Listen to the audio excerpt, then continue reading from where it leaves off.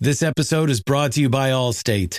Allstate wants to remind fans that mayhem is everywhere, like at your pregame barbecue. While you prep your meats, that grease trap you forgot to empty is prepping to smoke your porch, garage, and the car inside. And without the right home and auto insurance coverage, the cost to repair this could eat up your savings. So bundle home and auto with Allstate to save and get protected from mayhem like this. Bundled savings vary and are not available in every state. Coverage is subject to policy terms and conditions.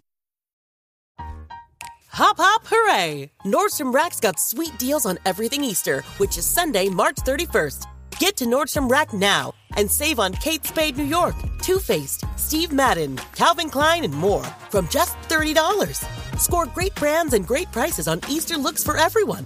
Plus, spring decor, gifts, and all kinds of deliciousness. Rack up the deals today at your Nordstrom Rack store. What will you find?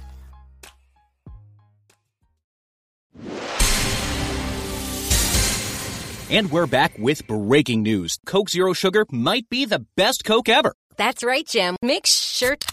Jim.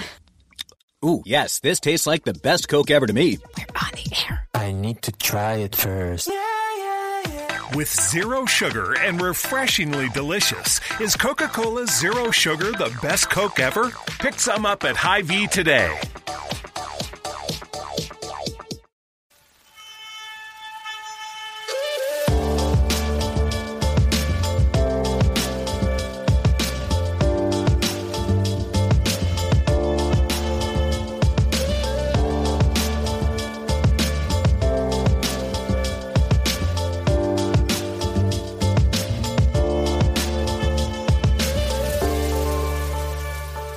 Hello Bulls fans, welcome to Bulls HQ, a Chicago Bulls podcast. Thank you for joining us on this episode live from Spotify Green Room. I'm Mark Kay from Australia and he's Will the Goat Gottlieb. Will, how are you, sir? You know, I've been better. We were just chatting before hitting record here, and I can't really decide how serious I'm taking this game. It was like really just 24 terrible minutes of basketball, but I'm going back and forth, hoping that by the end of this podcast, I will be off the ledge. Well, they played what, 30 really good minutes of basketball, like halfway up until the third quarter. We're obviously recording this straight after the Nets game if you haven't caught on, but yeah, I mean, 30 minutes of good basketball, obviously not enough, and then KD and Harden went absolutely berserk in the third quarter, and that was pretty much the game, and the Bulls had absolutely no response at all, and maybe let go of the rope if we want to use an old Tibbs coin there. But look, I'm not mad. But having said that, I'm sort of oscillating between not being mad and trying to be zen about this whole thing, but then also going full crazy on these dopes who are having a field day at the moment, suggesting that this is, for whatever reason, some type of reflection about the difference between the Bulls and the Nets and how this one singular game is essentially determining where the East will ultimately, I guess, end up, despite the fact that the Bulls coming into this game had already beaten the Nets twice. So, I don't know. Maybe as we go through the podcast, you'll spur me on and I'll get mad again later. But at the moment, I'm trying to be Phil Jackson about this. Yeah, I think it's frustrating, and like I can see why people would be upset. Obviously, you want to win these games, right? Like that's very baseline. You want to be able to compete at a high level against the best teams. And when the Bulls played the Nets in the past, they were down Kyrie at least, and I think Harden in one of those two games.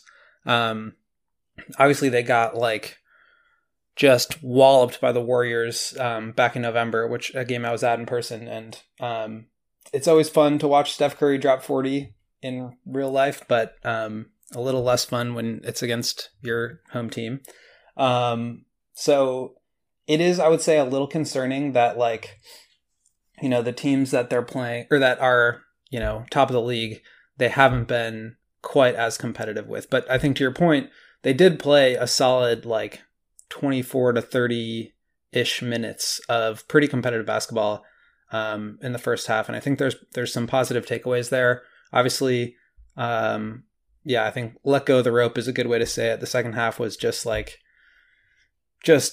they gave up, which is fine when you're down 35. The Nets won the third quarter 39-19. They were already up like 5 or so going into half. And when that happens, it's just like kind of a gut punch. But I think we can zoom out and sort of rewind a little bit here, and just hit some news and notes. I think first and foremost, in minute 1 of the game, Derrick Jones Jr. was in transition and came down on his knee, which looked very ugly if you saw the replay. But I mean, I don't want to make any assumptions, but that did not look good, and I would not be surprised if he missed some time. Obviously, the Bulls are still without Caruso, Javonte Green, and Patrick Williams, so the depth is hurting. We saw a lot of McKinney, we saw some Troy Brown, but that was a big piece of news coming out of that game. Anything else we need to hit on there? No, I think that's key because and it kind of justifies why I'm not why I'm not super mad about this whole thing. Like the Bulls, when healthy, their defense is set up to defend the Nets pretty well. And as Salim sort of mentions here in the discussion here on Spotify Green Room, like the Bulls losing their backup to their backup power forward wasn't an ideal start to the game. Like, and literally happened within the first few seconds of the game. Like he was the one that was going to draw the Kevin Durant matchup. And then when he has to come out because it looks like a hyperextended knee, I'm speculating as to what it is, but that's kind of what it looked like. But it didn't look good nonetheless. But like when he comes out and you have to throw in Alfonso McKinney, who, you know, until recently was a hardship 10-day guy. Like ultimately McKinney is going to be playing any real minutes. He's a third string guy, and you're putting him up against Kevin Durant. Like why are we surprised that Kevin Durant goes off? Similarly, like you're out with Caruso. Like Caruso is going to grab one of Kyrie or Harden, probably Harden. I'm assuming maybe he's guarding Durant. Who knows? But even away from Caruso, like you don't have Javonte Green, and I think that matters. So there's, you know, I had a lot of people coming at me and saying that, you know, the Nets were starting 2 rookies and the Bulls can't necessarily complain about, you know, the lack of players that they were missing, but.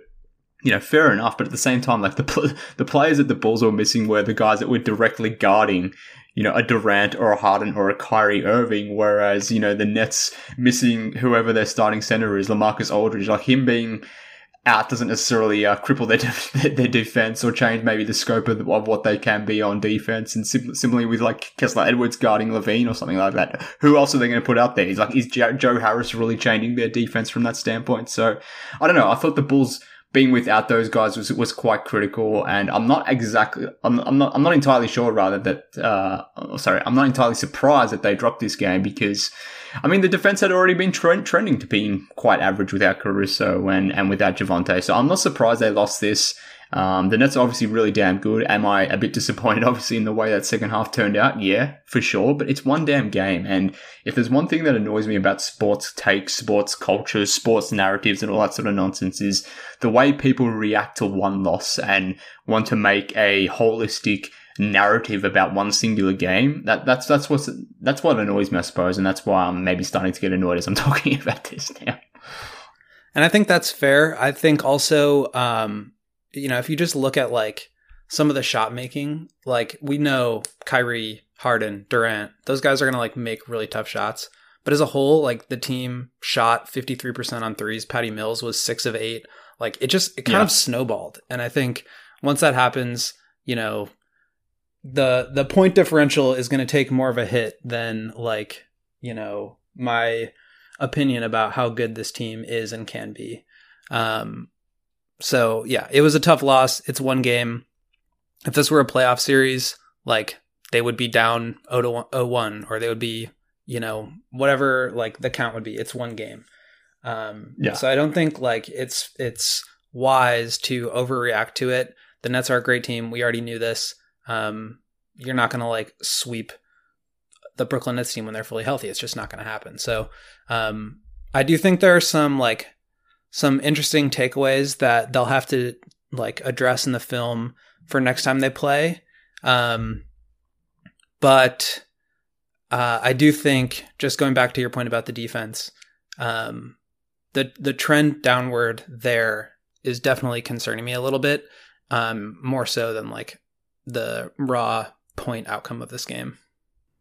Yeah, look, I would be more concerned if they had their entire squad. That's when I would be concerned. But you know, when you're out without Caruso, when you're out with Javonte Green, two guys who are fundamentally important to the defense, and not only the defense and the structure of the defense itself, but also helping to take away some of the miscues that, Vooch, Levine, DeRozan have on defense as well. Like, it's a twofold impact from that standpoint. So to be without those guys hurts more generally, but specifically against this Nets team that has their three best players being three perimeter guys, to be without Javonte, who would have got one of these guys, whether it was Durant or Harden or Kyrie, and then obviously Caruso, like, it does matter.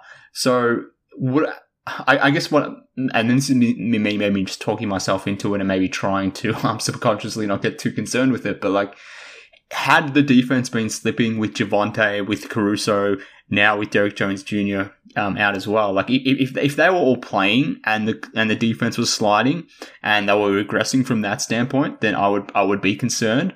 But when you have personnel out and it's key guys that would have drawn the key matchups, and we're forcing McKinney to guard Durant, or we're forcing Io, who has been great this season, but you're forcing him to sort of guard a Harden or a Kyrie and to step up in that depth type sort of thing. Like, I guess I'm not surprised by the outcome in that sense. Like I said before, I'm annoyed. It's a little bit embarrassing. The first real big TV game in a long time, and it felt good, like I said, for 30 minutes, and then, the last 18 were complete nonsense. But at the same time, I don't want to jump over the ledge over it. Like, I think the defense will be fine. So I'm looking at Cleaning the Glass right now, which has the offense and defensive efficiency over the last 2 weeks. And the Bulls are 13th in offense at 113.7 points per 100, and 20th in defense, 114.1. I'm not sure if that has been updated with tonight's outcome, but I mean, given that they're, I think a top 10 defense, on the season on a whole.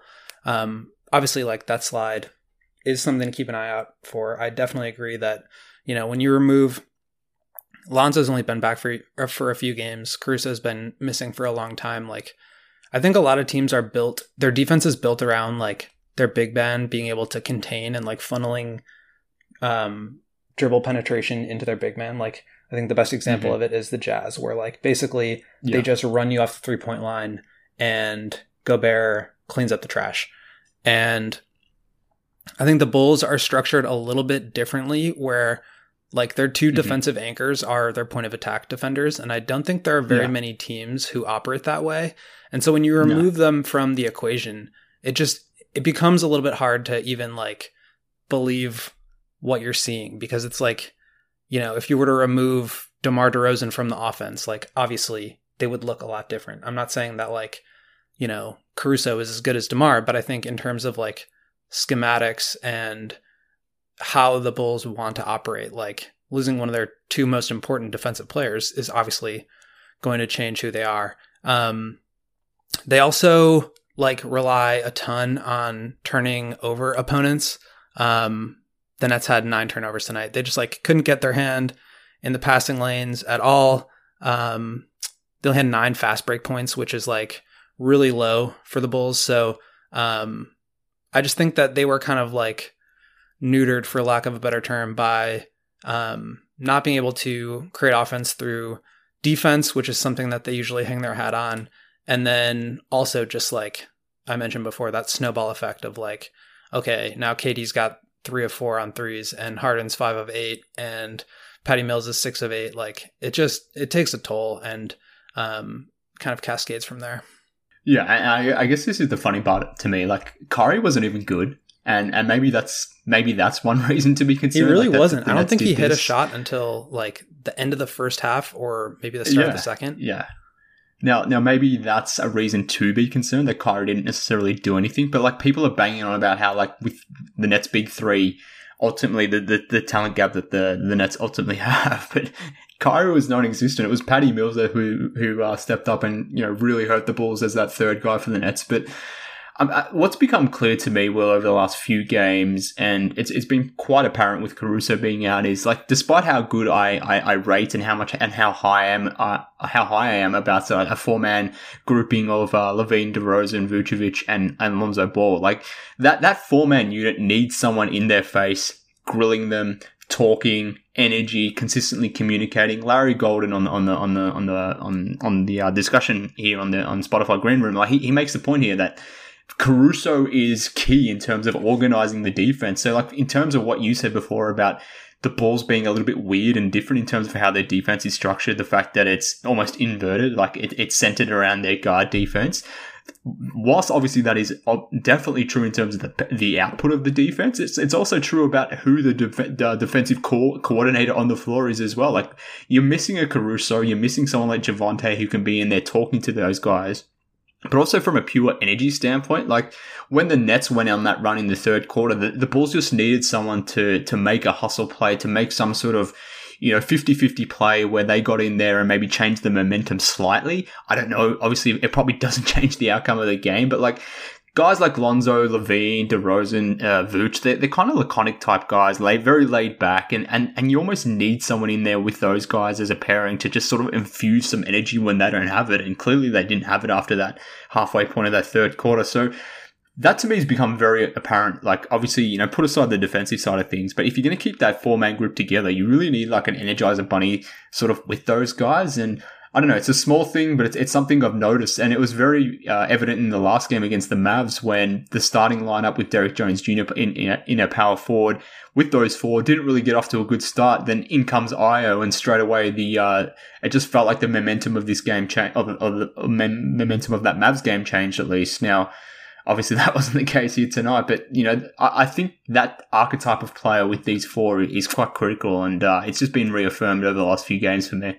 We've talked about it, I think, on every single pod since I've joined, that like the way that pecking order is sorted out based on depth and availability is so important. And so, when you mention Io being able to come in off the bench and sort of be that guy, and Darnell Mayberry of The Athletic wrote a really great piece, I don't know if it was today or just recently, that talked about Io's relationship with DeMar DeRozan and sort of how they balance each other out. And I think it's harder to be that guy when you're now expected to play like 35 minutes. The role just changes, and you're expected to do different things. And so, I think a lot of it can just be explained by the fact that they're missing like 3 or 4 key rotation players. Yeah, and like on Io as well, like not only does your role change game to game, but it changes within a game as well. And when he had 3 fouls in the first half or whatever it was, like the way he approaches his game thereafter changes as well. So I don't know, like I'm trying not to get mad at it, but at the same time, well, I'm reading a tweet here by Ryan Russillo, and I am now getting mad. And let me read you this tweet. He says, "I'm concerned about Chicago defending KD or Giannis in a playoff series." Wow, are you, Ryan? Wow, thank you for that analysis. I'm pretty sure every goddamn team in the NBA is scared or concerned about defending KD or Giannis in a playoff series. Is that a shocking statement to you, Will? I mean, obviously not, but I do think it is, yes, there's like every good team has great players that are tough to guard. Like that's why they're good teams. Like it's just a very obvious statement, but I do think it relates back to this idea that we've talked a lot about, which I don't want to like totally derail our conversation here, but like it's probably a good reason to like go out and get another good player, because you don't necessarily have a top 5 or 3 top 10 players the way the Nets do, or like the like greater than the sum of their parts like trio that the Warriors have, or even like the Bucks big 3 or the Heat or the 76ers. Like they aren't always going to have the best player on the floor, and so making sure that like you're always playing good players, and especially at that 4 spot now with Derrick Jones out, like that kind of move would make a lot of sense if they can pull it off. Yeah, for sure. I take your point. Like, I certainly take your point. I'll say that. Like, obviously, we've discussed here on this podcast, as have a number of people before on other podcasts, Bulls podcasts, Cash Considerations dudes, virtually every other Bulls podcast out there. Every Bulls fan on Twitter, wherever, like we're talking about, you know, the NBA trade deadline and whether this team needs to make a trade to really cement itself as a contender or not. And I don't want to get into the whole, you know, singular game being a determinant as to whether or not, you know, we should go down a singular path or whatever it may be. But I don't know. It's just frustrating when you see sort of that level of analysis from whoever it may be. Even on the broadcast tonight, there was just junk analysis as well. But like, every single team is going to have a Kevin Durant problem. Every single team is going to have a Giannis problem. Like, there's nothing the Bulls can do at the deadline that's going to necessarily change that. Can they reduce the impact of what KD or Giannis could do to the team? Yes, but like, by percentage points, how much is that actually going to change things? I don't know, but I just, stuff like that irritates me, I guess. And I think the problem too is that, like, the Bulls in this game at least, and I think in a lot of these games, is that they're just like trying to go shot for shot with whoever they play. And at some point, they run into a bit of a math problem because DeRozan is taking elbow jumpers, and obviously that's 2 points. And the like Nets barrage of 17 for 32 on threes, it's like a little hard to fight with that. And so, yeah, I think you just like have to have as many good options as you can get your hands on moving forward, as many good defenders that you can, you know, switch or funnel guys into, or more reliable 3-point shooters, secondary playmakers and things like that. But I mean, yeah, you're never going to be able to defend any of these guys. Like, there are a couple plays, and I've watched a lot of KD, you know, covering the Warriors for several years and watching him up close. The fact that he can come off of like a double stagger pin down and like have an open look off the catch or off the move, but then decide to wait for Alfonso McKinney to like get back into a defensive stance in front of him just so that he can then shoot over a guy because he can. Like, a lot of guys need to like use those screens to create space enough to have a look.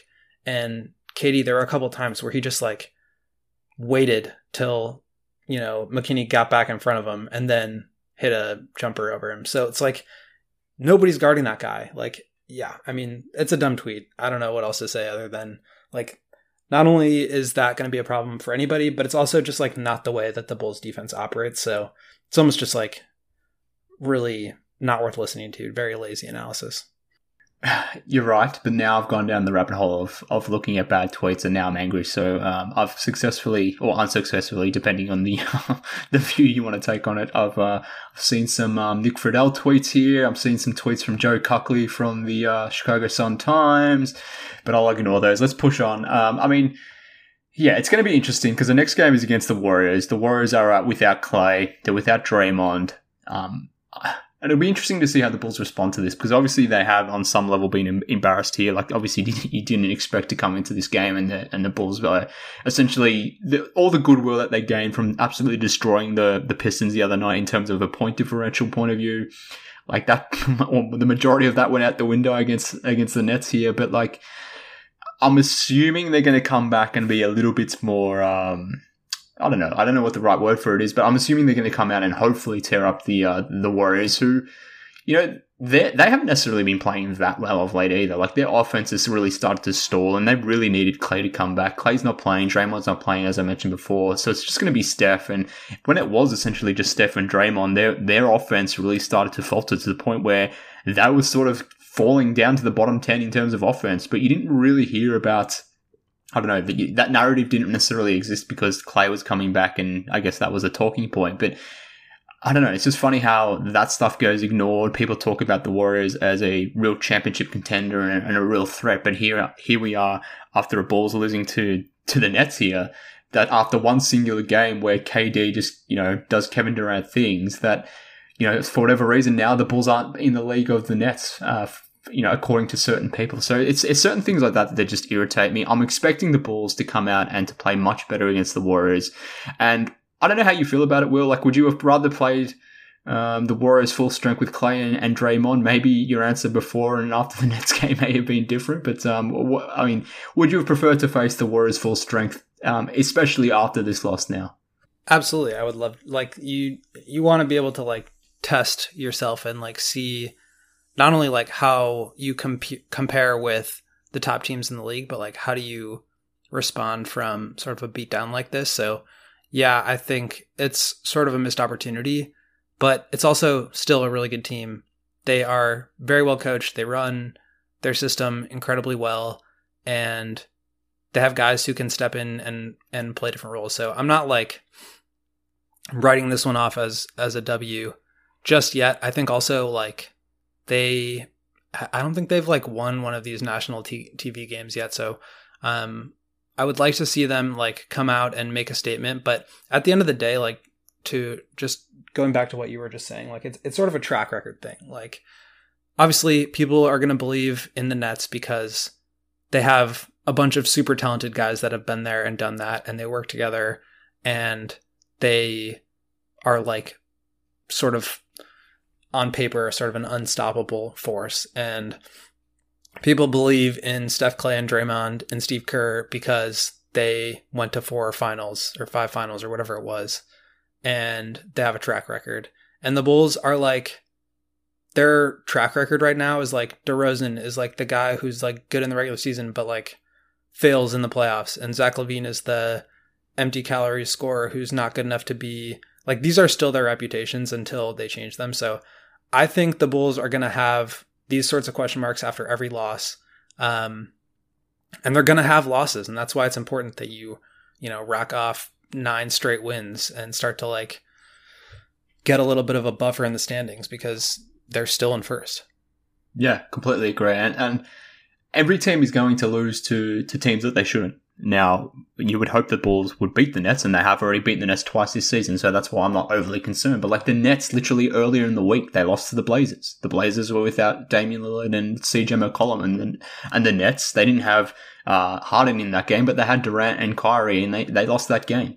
So, teams will lose games, I guess, is the point. So maybe Nick Friedel can remember that at a later point. But again, I'm going down that path again, but I'll step out of it. Maybe we can move on. Let's talk about some trading stuff. We sort of alluded to it before around, whether the Bulls need to make a move or not, whether a game like this maybe is a reflection of that or not, or, more holistically, this is something the Bulls should be thinking about regardless. But I don't know, there was a report going around from Mike Scotto, if I'm not mistaken, around the Bulls being willing to trade Kobe, but not necessarily being willing to trade Patrick Williams. I thought I'd get your thoughts on that as to, the credibility of that report, if you think there's any legs to it, and if there is, does that thinking make sense to you? Okay, so with the exception of Lonzo being traded for, or sign and trade, at the free agency opening this past year, every single move that AK has made has been like real G's move in silence. Nothing leaks. And so I'm not sure that like a Mike Scotto report is gonna make me lean one way or another about it. Like maybe, but it's not Woj, it's not Shams, and it's not news. So I can see them being very attached to Pat. But as we've talked about, like, AK is not afraid to pull the trigger. He is a dude who knows what he wants and wants to win. And they've reserved some of these like younger assets, as in Kobe and Pat, and you either try to develop them into being contributors to like match and maximize the current window, or you trade them. I think in terms of where the roster stands right now and like what the weakness and gaps are, obviously the 4 position is the biggest need right now. I think just from like a depth chart perspective, you've got Lonzo, Caruso, Zach, DeMar as sort of like backcourt ball handler types. Obviously like most of those guys can play together. And in fact, we will probably see a ton of minutes where they are all playing together. But the 4 spot is really, I think, where they need to upgrade, obviously. And it's probably going to take more than like a gunner shooting guard off the bench to be able to upgrade that spot. Who knows? Like, maybe the Kings are like, yeah, we'll just give away Harrison Barnes or something for Kobe. But I don't think it's realistic to think that you're going to get a good player in return for like not as good a player, like straight up. It's not how it works. I do think there's a ton of value in a player like Kobe on the Bulls, where you have somebody who can come in, play alongside most of the four guys that I just mentioned, and be sort of a gunner. But I think you can also find those guys like relatively cheaply, or like some version of it. Maybe that's even more reliable than Kobe. Like Kobe is on an absolute heater over his last 2 weeks, and it's like made everybody forget about, 15 days ago when they like wanted his head and he couldn't make a shot and he, gives up backdoor layups and all these things. He's super hot and super cold. Like, it just is what it is.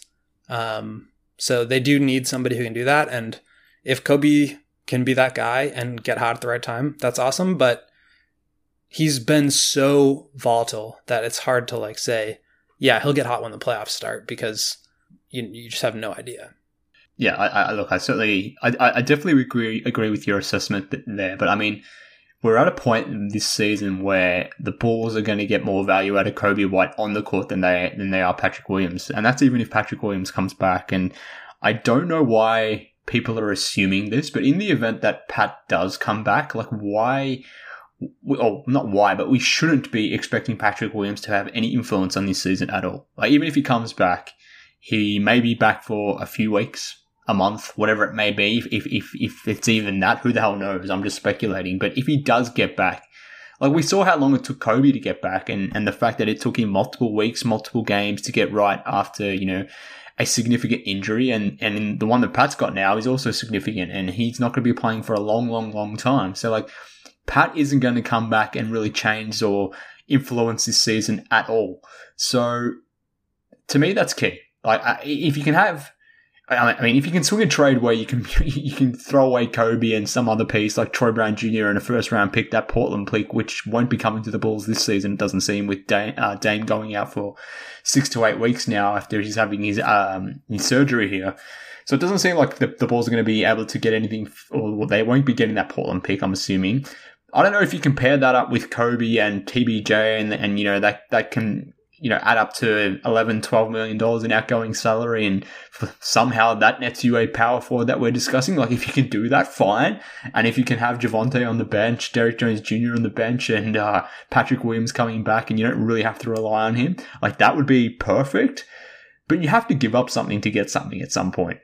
So I just keep coming back to the fact that if this is the season the Bulls have to go in, because who the hell knows what DeRozan's going to be like next season. Same with Vucevic, they're 31, 32 years of age. Like, if this is your season, then does it make sense to give up someone like Patrick Williams? I've made it pretty clear that I would be happy to do so, but it seems like there's a lot of people still, very much against the premise. But another thing that I keep coming back to, is like, has Patrick Williams lost in value as an asset at this point? Like, if he doesn't come back this season, then he's basically going to be, the next time we see him, a third-year forward who's played 76 career games and who's proven little. Or if he does come back, he's going to be a second-year player who's only played a handful of games this season, who will probably look worse than he did at the start of this, season, where he looked really bad in his first 5 games. So, like, I can't imagine Patrick Williams' value right now is actually quite high as an asset. Like, maybe I'm wrong in that. Maybe other teams still believe in the fact that, someone with his size and his potential abilities, that he can be, someone that does have a lot of value or carries a lot of value. But to me, at least, I think he's actually lost a lot of value as an asset this season. Yeah, I think that's a fair question to have. I think he's so young that if you're a GM, and I think also, like, given his position, I think he still has a ton of value. Like, we're hearing all the Jeremy Grant stuff, we're hearing all the Harrison Barnes stuff, or Siakam, because those guys are versatile forwards that can play make and play defense. And like in theory, that's what Patrick Williams can become. And I say that very intentionally because he isn't that yet. Like people peg him as, a very plus defender right now. That's not the case. No. He isn't really able to create shots for himself or others, but he shows flashes. And I think that's not lost on GMs around the league. I think he would have a ton of value. And I understand why fans like have an attachment to that, because he was a high draft pick, and he does have potential, and he fits the role that we are missing right now. But like, what happens if Patrick Williams' upside is Jeremy Grant, which I think is like, that'd be a great outcome, right? Like if he could become a playmaking big wing who can defend at a high level and shoot threes and be like a connecting piece, as far as a passer on the perimeter, like that would be ideal. That's what Jeremy Grant is right now. And by the time Patrick Williams becomes that, when he's age 26 or 27, like he's 20 years old right now. We're not going to like wait around for DeMar to be 42 so that Patrick Williams can, you know what I mean? Like it's just, you have to play the game. If you are trying to win, you got to try to win now and figure out the rest later. And I get that the cupboard would be pretty dry, with picks going out to the Magic and to the Spurs, and without Pat or Kobe, you pretty much are just like, you have the roster that you have. However, the roster that you have has a 26-year-old Zach LaVine and a 24-year-old Lonzo Ball and a 25-year-old Alex Caruso. Like, it's not like this team is going to suck in 3 years. And if anything, like, I believe that AK will find a way to like be competitive, because basically the roster that he had was like a 28 win team that had parts that he flipped the entire team. So I wouldn't be too worried about like not being able to come back and win in the future. But going back to your original question, is I do think Patrick Williams has value as an asset. I think teams would be crazy to not want him just given what he could be, but those teams are also going to have to be patient because, to your point, he's not really going to help you now, and that's what the Bulls need. Yeah, maybe I'm just down on Pat unfairly. I don't know, but I don't know. I just don't rate him like I did maybe this time last year. But nonetheless, like, just to give you a bit of a snapshot of where the fan base is thinking, and maybe this is unfair of me because it's literally only two people, so maybe it's wrong of me to equate two people to the entire fan base, but there's certainly people within the fan base who just love the young guys, and maybe that's just always going to be the case. Like, no matter when you draft a young player, for whatever reason, fans of the team just find an attachment to those guys. But like, I had someone yesterday or the day before tell me that the only player smarter than Patrick Williams in the 2020 draft was LaMelo Ball, and I found that quite amusing. But then I also had another person telling me the other day that I don't know. It's like Tyrese Halliburton and a whole bunch of other guys just don't exist. But and then I had another person the other day tell me that that Io, Kobe, and Pat are like the next phase of the Bulls' big three. Like, that's going to be the next big, the Bulls' next big three.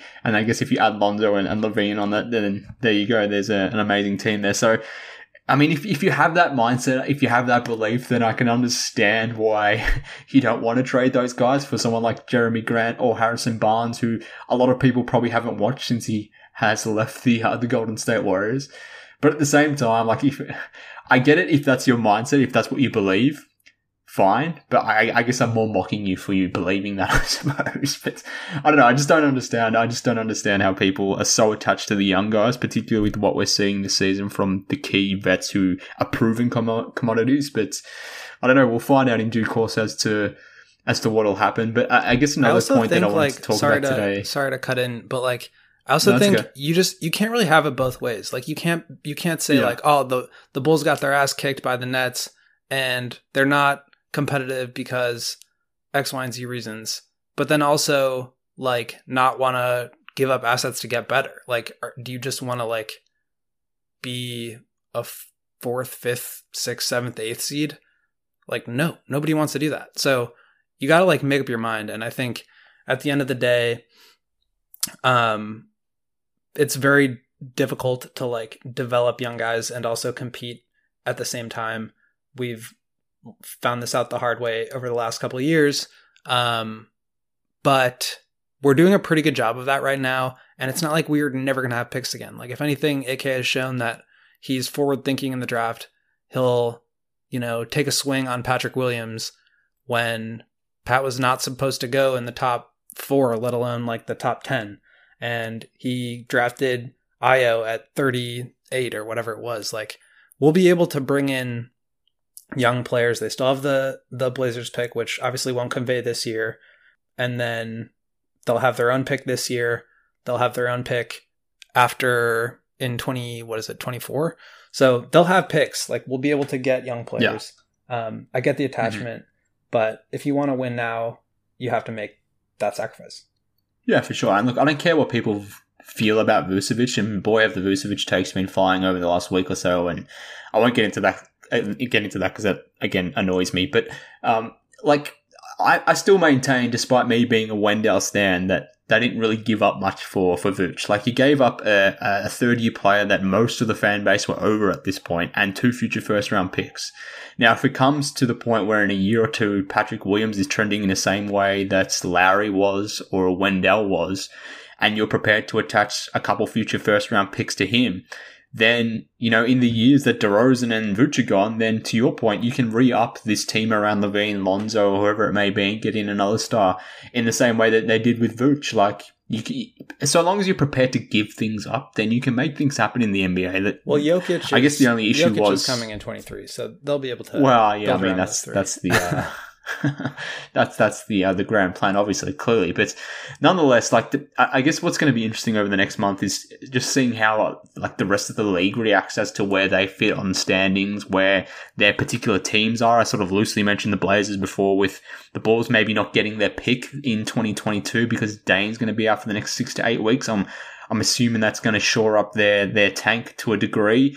But similarly with a team like the Clippers, for example, who already are without Kawhi for most of the season, if not all of the season, who knows when Paul George is coming back? I believe Jake Fisher had a report that the Clippers may entertain a fire sale of sorts. So it'll be interesting to see if they become sellers at the deadline, and if they do, well, is there anyone on that Clippers squad that you would be interested in maybe the Bulls going after? We've obviously talked about Jeremy Grant and Harrison Barnes ad nauseum at this point, but maybe there'll be other candidates that open up towards the trade deadline. Is there anyone on the Clippers that tickles your fancy? Yeah, I definitely think over the next... So the trade deadline is February 10. It's January 12th now. Teams will sort of find more of where they're going to be in the standings, and maybe Paul George gets injured for the year and the Clippers try to make a fire sale, or Dame goes down with an abdominal injury that requires surgery. There are definitely going to be teams that try to sell off parts. I think on the Clippers, I would love Nick Batum. I think he's a big wing who can pass, shoot.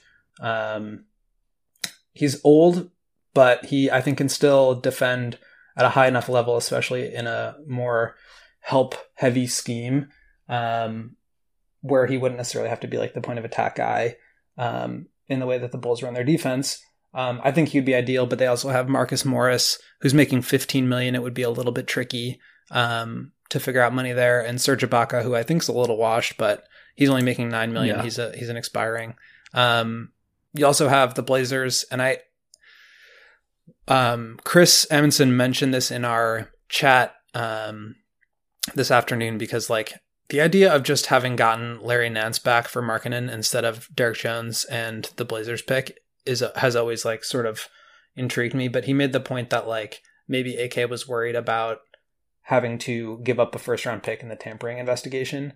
So I get that, but nonetheless, Larry Nance is high on my list of targets. And then Torrey Craig has made his rounds on Twitter. I've been super high on that idea. So some lower level options that I think could really help the team at that combo forward position, pass, play make, shoot, defend sort of guys that can be kind of fiery. I think the Bulls really need that, especially without Javonte in the lineup. I don't think I could ever get to the point where I could root for a Morris brother on a Bulls team. I don't think I could mentally get there. It would be a challenge for sure. It would certainly be tough. So I have to rule him out. And there's probably not a lot of other guys on the Clippers that I would be interested in. Batum is certainly one. Hartenstein is one as well as a backup center. Like, that would be interesting. He'd be great. I love Hartenstein. Maybe you could get Zubac to be your backup center. I don't know. But, like, there's not a ton of guys there that I'm that interested in. Like, Terrence Mann, yes, but, like, he's similar to Io, so it doesn't really make sense for the Bulls. The other thing that's interesting about the Clippers is that they don't own their pick this year. It goes to the Thunder in the Paul George trade. Yeah. And Kawhi's obviously out. So, obviously they're not going to be a very good team, but I don't really see why, like, unless they get picks back, it doesn't really make sense that they would sell off pieces to try to get worse. So they'll obviously require, like, younger players on better contracts and or picks. The Bulls have all those things, but it is just kind of a curious situation with them. That, or it's a cash thing. Like, if for whatever reason Bama just doesn't want to pay tax because you're not going to be a real team, you're not going to contend for anything, and you're fitting a huge bill this year, and maybe that'll be part of the calculus for a repeater's tax in years to come, sort of thing. So maybe that's part of it as well. But yeah, look, I love the idea of Larry Nance, but I mean, what are you getting up to get Larry Nance? Like, they're not going to give you Derek Jones. Derek Jones for Larry Nance isn't going to work. Are you going to trade Kobe for Larry Nance? I probably wouldn't even do that, to be honest with you, at this point, because Kobe has a role. Like, that bench unit needs his scoring. If you take that off, whilst I would love to add Larry Nance to the bench, like, I don't know. I think you need Kobe in that instance. But, I mean, would they take Troy Brown Jr. and maybe their pick back, or I don't know what it looks like, something else? But it would be tough to kind of make that money work as well, because he's sort of got that mid-sized contract, which the Bulls don't really have a lot of players, earning that type of money. The only guy that really makes $9-10 sort of $1 million in money is Derek Jones Jr., which, again, they're not going to take him back. So that doesn't really make sense. So, I love the idea of Larry Nance, but I don't think it's feasible.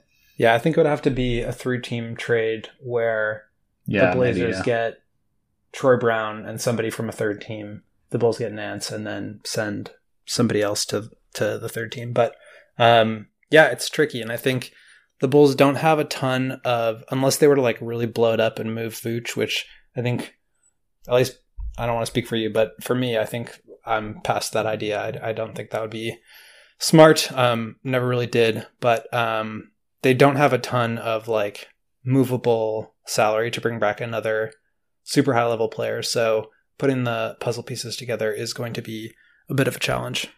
Yeah, it's going to be interesting. So we've got a question here from Salim Sudawala. Salim from Ghouls Gold. He's on the chat here. He asks, have we sort of maybe undervalued or underrated Troy Brown Jr. as an asset? And to be fair, Troy Brown Jr. has been playing really well over the last sort of 5 to 10 games. So are we underrating him as an asset, and is he someone that maybe could net you a Torrey Craig level type player? Like, I can't expect Troy Brown Jr. will get you your Harrison Barnes or your Jeremy Grant in a sort of 1-for-1 type trade, but maybe he could be part of a package deal. But, as a singular piece, could he be someone that nets you something like a Torrey Craig level player, like a 7th or 8th guy in a rotation? Does that sort of make sense in terms of what we could maybe get back for Troy Brown Jr.? How do you feel about Troy Brown Jr.? Like, we haven't necessarily talked about him a lot on Bulls HQ. Yeah, good question. And just before even digging into that, I know I've got a handful of people in the offstage area. If you want to raise your hand and come up on stage, you're more than welcome. I am not seeing speaker requests, so I think, Mark, you're managing those. But if you want to come up, or you just have a question you want in the chat, we'll try to get to everything. I like Troy Brown. I liked him a lot in Washington. He showed a ton of playmaking chops. He is 6'7", long wingspan. Obviously, a very solid defender. He's getting a ton of steals lately and has been, defending. He had a couple of plays against Harden, which I thought he did pretty well. So he's playing at a good level, and he's only 22. I could see, like, one of those teams taking the Garpax approach of getting younger and more athletic, could be interested in taking him on. He's, I believe, an expiring deal or a restricted free agent, so that could get tricky, but I definitely think he's like a young prospect that I would be interested in. Yeah, I guess that's where he's had his moments this season. to be fair, and like Salim noted, like he's been well of late, or been playing well of late, so maybe that gives him some value, but to be honest with you, I think his $5 million expiring contract is the main reason why Troy Brown Jr. would have value. Like, it's not like he has years left on his deal to the point where he can be, easily retained on certain years. If you trade for him, you're going to have to re-sign him to a new deal. Who the hell knows what that deal will look like? It probably won't exceed much more than $5 million, to be fair, could give him, the output of his career at this point. But I don't know, maybe someone will take a punt on him and get his bird rights, and maybe will want him in restricted free agency from that perspective. But look, I think he holds more value as an expiring contract than anything else, to be honest with you. So maybe I'm underrating Troy Brown Jr., Salim, but hopefully other NBA teams around the league are not doing so. Hopefully they, rate him quite highly to the point where you can maybe, ship him off to one of these teams that are going to be sellers, let's say, and the Bulls are buyers, and maybe that's one of the pieces that they could maybe exchange. That would be ideal. Justin Booker, though, on the chat, he says Troy Brown is trash. So I'm not sure if he does have a lot of value. Salim's telling us maybe that maybe we're undervaluing Troy Brown Jr., but then Justin here is saying Troy Brown is trash. So maybe it's somewhere in the middle. The truth is often in the middle. I mean, I think, like, if I'm taking money back, there's certainly worse projects to take on. Like, he was, for those who, like, love, where was this guy drafted? He was like a first-round pick, middle of the first-round pick. He's athletic. He's long. He's shooting the three ball at a higher level this year. He can pass a little bit. He can get some steals. Like, he's 22. I don't know. I mean, he's not like Patrick Williams level asset, but he's not like, I don't know. I wouldn't call him trash, Justin. Sorry. Fair enough. Look, I'm not a big Troy Brown Jr. fan, to be honest with you. Let's use his $5 million and bring something else in. Torrey Craig, I believe, earns $5 million as well. So it kind of makes sense there from a salary point of view. But look, I'm not sure if you have any other crazy trades, Will, that we need to discuss here. Like, we're getting closer to the deadline, so I'm assuming that we'll be able to doctor up some things over, the coming weeks. And as news sorts of drops, maybe there'll be new reports linking, I guess, the Bulls to teams, but probably not. Like, going back to what we sort of talked about before when we started this conversation, like, I just don't believe any reports that do or don't link the Bulls to specific deals. Like, whether the Bulls are excluded from a trade, like, there was a report from Shams earlier the week about Jeremy Grant and teams interested in him. Chicago wasn't one of those teams. I wasn't concerned that they weren't one of those teams linked to Jeremy Grant. But similarly, like, when you see reports from someone, whoever it may be, saying that the Bulls are, keen on keeping Pat, but maybe willing to trade Kobe, again, I don't necessarily put much stock into that as well, because to be fair, like, when AK speaks on the airwaves, which is very rarely, like, even when he does, though, like, he says a lot, but doesn't really say anything of note. But beyond that as well, like, I just don't think there's a lot of reporters connected to him to the point where he would actually, or, where they would know exactly what the Bulls are thinking, what they're going to say or prepared to do at the deadline, sort of thing. So, yeah, from that standpoint, I don't know if there's going to be much that we actually learn before it actually happens, which you mentioned before. So a lot of this is kind of elementary, to be fair. It's just going to be us speculating over the next few weeks, wondering what's going to happen, if anything's going to happen. Yeah, I might just go like full Bill Simmons and tweet out a bunch of screenshots from Trade Machine because it's fun and I like to do that. And stir up some. No one should go full Bill Simmons. That's too far. That's too far. But yeah, I mean, we'll see. I agree with you that, like, anything you hear is take it with a grain of salt. But I do think, regardless of Pat or Kobe or whatever Blazers pick, like, I do think there will be a move because they're too good right now to not try to improve. Yeah, I definitely agree. And, nothing that I saw tonight against the Nets has changed my opinion. If anything, it's sort of reaffirmed what I already thought, and this is the season to go for it. I hope people aren't dissuaded by what they saw against the Nets tonight. Hopefully they're not too annoyed by it, but and hopefully the Bulls respond against the Warriors. Regardless of what's going to happen, Will, like, over the next couple of weeks, based on the schedule, like, the Bulls have a tough schedule over the next couple of weeks. We obviously started with a loss earlier in the week against the Mavs. Had a win against the Pistons. Obviously, we saw the loss tonight against the Nets, but they've got the Warriors coming up on Friday. Saturday night, they're at Boston. Monday at Memphis, and Memphis have been really damn good this season. Then next Wednesday, Memphis they play the is on a 10-game win streak, so they are playing at a super high level right now. Yeah, definitely agree with that. The Cavs have sort of maybe faltered slightly lately, but they're still really good, like despite all their injuries. And they still have the highest, take lightly anymore. They still have the highest point differential in the East, so take that for what it's worth. Yeah, exactly. And then, next Friday, the Bulls play their first game against the Bucks, so that's going to be interesting before rounding out the following week against the Orlando Magic next Sunday. So, the next 4 or 5 games are going to be really damn tough before we're finishing that off against the Magic. But I know it's going to be... I know we like to do predictions here, but I'm kind of coy in making the predictions at this point because of where these injuries sort of sit. Also, the kind of the kind of talent the Bulls are going to be coming up against. But nonetheless, despite being coy about it, I'm going to go on the record here and I'm going to say the Bulls are absolutely going to destroy the Golden State Warriors. I've gone full C-Red here, and I'm saying they're going to beat Steph Curry. They're going to beat the Warriors. The takes are going to be flying again, and people are just going to shut them down immediately though because Clay and Draymond are out. So that's my bold prediction here. I love the enthusiasm. I'm always just scared of the Warriors, so I am going to stay away from that one. But I think if they get 3 of these next 5, I'll be very happy and go 3-4 over those 7 games. I wouldn't be surprised if they go 2-3. I don't think that would be the end of the world at all. But if they can get through this stretch alive and still in first place or within a game of first place in the East, I'll feel really good because following the just ringer that they have for the next 5 games, they have Orlando, OKC, Toronto, San Antonio, Portland, Orlando, Toronto, Indiana. So got a nice little bit of an easy stretch in the end of January and start of February where they can hopefully start to rack up some more wins, establish themselves in the East right before the trade deadline, and then roll into the second half of the season in the playoffs with a ton of talent, hopefully very healthy, hopefully COVID-free, and playing at a high level.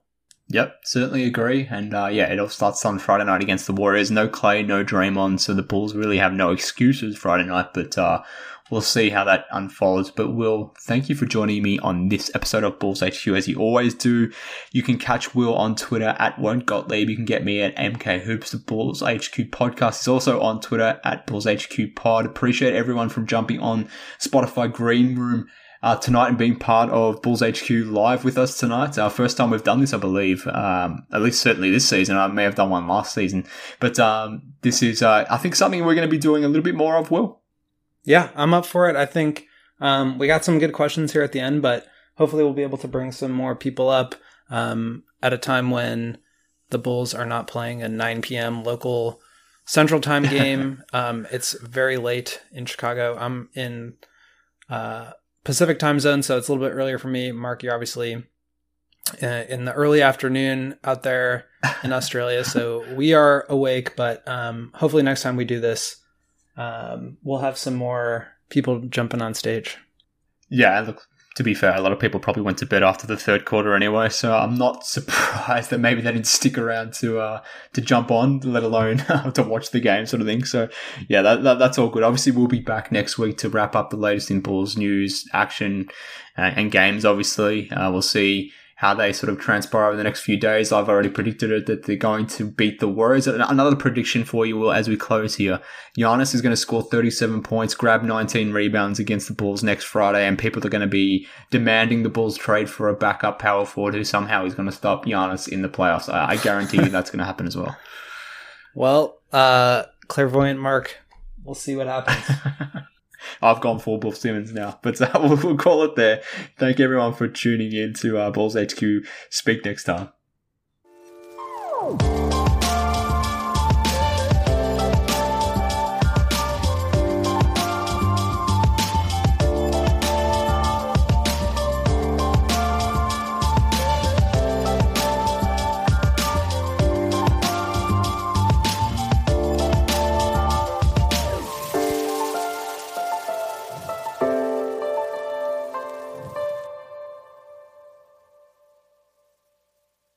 I'm Amira Rose Davis, historian and co-host of the sports podcast Burn It All Down. And now I'm hosting the new season of American Prodigy, all about Black girls in gymnastics. For the last 40 years, Black gymnasts have moved from the margins to the core of the sport and changed gymnastics along the way. Now, they tell their stories. You'll meet trailblazers like Diane Durham, superstars like Jordan Childs, and everyone in between. Listen to American Prodigies on Apple Podcasts, Spotify, Stitcher, or wherever you get your podcasts. The first taste of rare bourbon you finally got your hands on. That's nice. At Caskers.com, we make this experience easy. Caskers is a one-stop spirit curator with an impressive selection of exclusive, sought-after, rare, and household names in the realm of premium spirits and champagne. Discover the top flavors of the year now by going to Caskers.com and using code WELCOME10 for $10 off your first purchase. Get $10 off your first purchase with code WELCOME10 at Caskers.com.